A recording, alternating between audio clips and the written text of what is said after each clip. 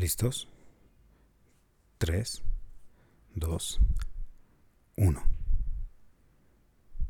¿Has llorado tanto y tan fuerte que tus vecinos han tocado a tu puerta para preguntar si te encuentras bien? Quisiera que descubras este libro que considero cálido, intenso, divertido, entrañable, trágico y, sobre todo, brutal. Porque la lectura es un acto solitario, sí, pero este libro te obligará a buscar ayuda, consuelo, un abrazo. Yo soy Hugo Marroquín. Quiero que descubras conmigo a las personas que me asombran, pero también libros, podcasts, videos, películas y artículos interesantes que encuentro en la prensa. Como tú, soy un consumidor curioso y ecléctico. Me gusta reír, a veces llorar, reflexionar y otras simplemente entretenerme.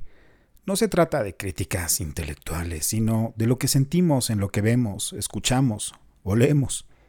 Y por supuesto, de vencer la inercia de los algoritmos de consumo.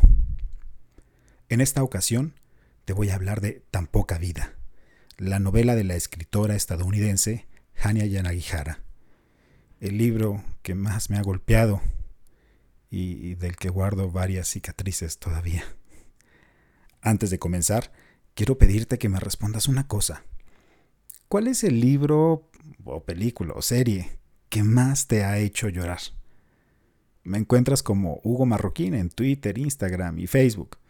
Me encantaría leerte y conversar contigo. Al final del podcast te daré algunas recomendaciones de contenidos para que descubras más sobre esta novela. Y bueno, ¿de qué va? Pues el resumen corto es 4 amigos que estudiaron en la Universidad de Massachusetts, en la costa este de los Estados Unidos, se mudan a Nueva York para iniciar ahí su vida. Y eso pues suena a Friends. Y hasta ahí parecería una historia como muy cliché de los gringos. Y estos 4 amigos además son un grupo súper cerrado.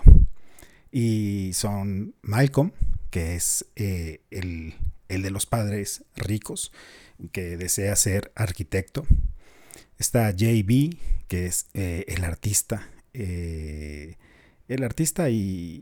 un tanto el cruel del grupo. Está Willem, que aspira a ser actor y de momento en la universidad es un mesero de mucho atractivo físico. Y después está Jude, el del aspecto más vulnerable, el más misterioso y ese personaje que resulta tan difícil de comprender. Entre los 4, Jude y Willem crean el lazo más fuerte. Comparten apartamento en Nueva York, están como que igual de fregados y al parecer los dos comparten también un pasado doloroso que en el principio de la novela no alcanzamos todavía a descubrir.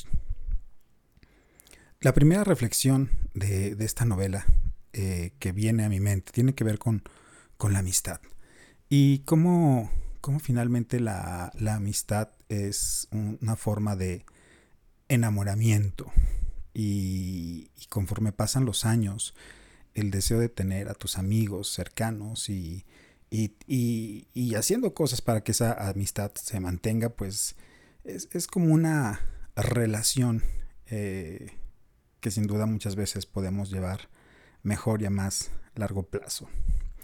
Pero bueno, fuera de esto y sin caer en spoilers, dentro de estos 4 amigos, Jude es un eje en la novela. Pues digamos, esto parte en las primeras páginas, es un niño huérfano que fue recogido en un bote de basura y rescatado, entre comillas, por unos monjes, llevado a un claustro de monjes, pues que resultaron bastante violentos y pedófilos.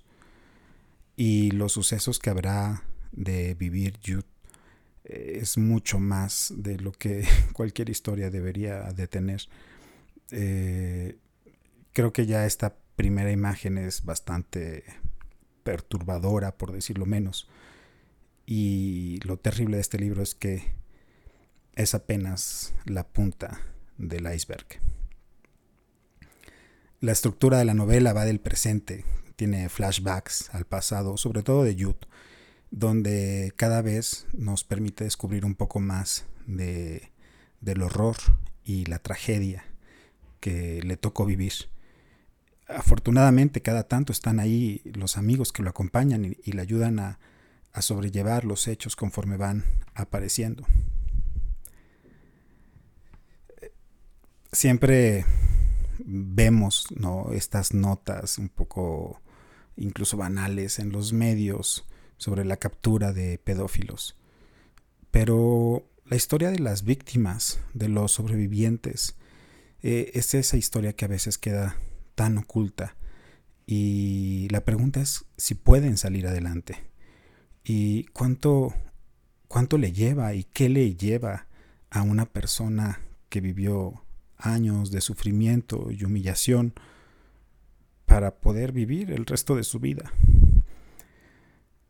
En su edad adulta, Jude busca encontrar el momento en que todo comenzó a salir mal. Un momento que sucedió y se da cuenta cuando era solo un niño. Y no sé, puede haber algo más devastador que eso. Y ese es el camino que andaremos con este personaje. Y quizás como yo desearás arrancarlo de las páginas para abrazarlo fuerte, para consolarlo, porque es brutal ver lo que le pasa sin que nadie lo proteja o al menos pues, lo conforte. Y la crueldad de la escritora de darnos ese lugar no tiene nombre. Descubriremos cómo en la vida misma que no hay éxito presente que no pueda borrar el dolor de un niño, el dolor de cuando éramos niños y el aislamiento emocional que conlleva, porque hay cosas que más que inconfesables resultan indecibles. Yo literalmente me tuve que callar cuando leía el final porque pensé que los vecinos vendrían. Solo recuerdo haber llorado así con Dancer in the Dark, esta película de Björk. No recuerdo otra vez que algo me haya hecho llorar tanto. Y el libro me dejó una resaca brutal y me llevó días para recuperarme, sin exagerar. Esto lo leí hace unos años y después de 2 años decidí escuchar el audiolibro. Y era un viaje que caminaba por Lima, por esa Lima gris, con ese mar, con esos edificios setenteros y pues esos barrios que miran a la playa, esos barrios como pues elegantes de Lima. Y caminé creo que 5 horas escuchando sin parar solamente un fragmento del audiolibro. Pues son 1000 páginas, el audiolibro es también bastante extenso como el libro físico. Y recuerdo que dediqué 5 horas a vagar por Lima, viendo el mar, viendo los edificios, escuchando este audiolibro. Y sí, pues era como que el loco que de repente iba llorando con audífonos puestos. Pero la verdad es que la voz del actor en la edición en inglés es sensacional.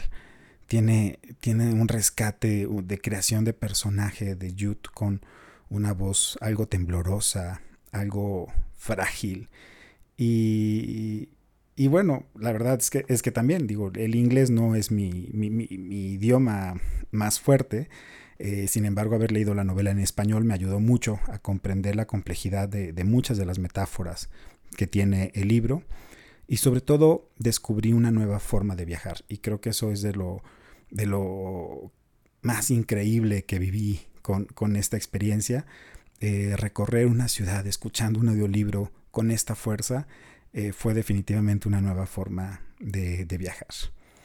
Y es que este audiolibro pues realmente para mí es ese tipo de libros que solo regalarías, que solo yo regalaría a alguien para decir te amo o ayúdame, que regalaría a alguien que realmente quiero, que realmente me importa, porque a veces son esos libros que hablan de nosotros mismos. Las críticas, como todo, pues existen, ¿no?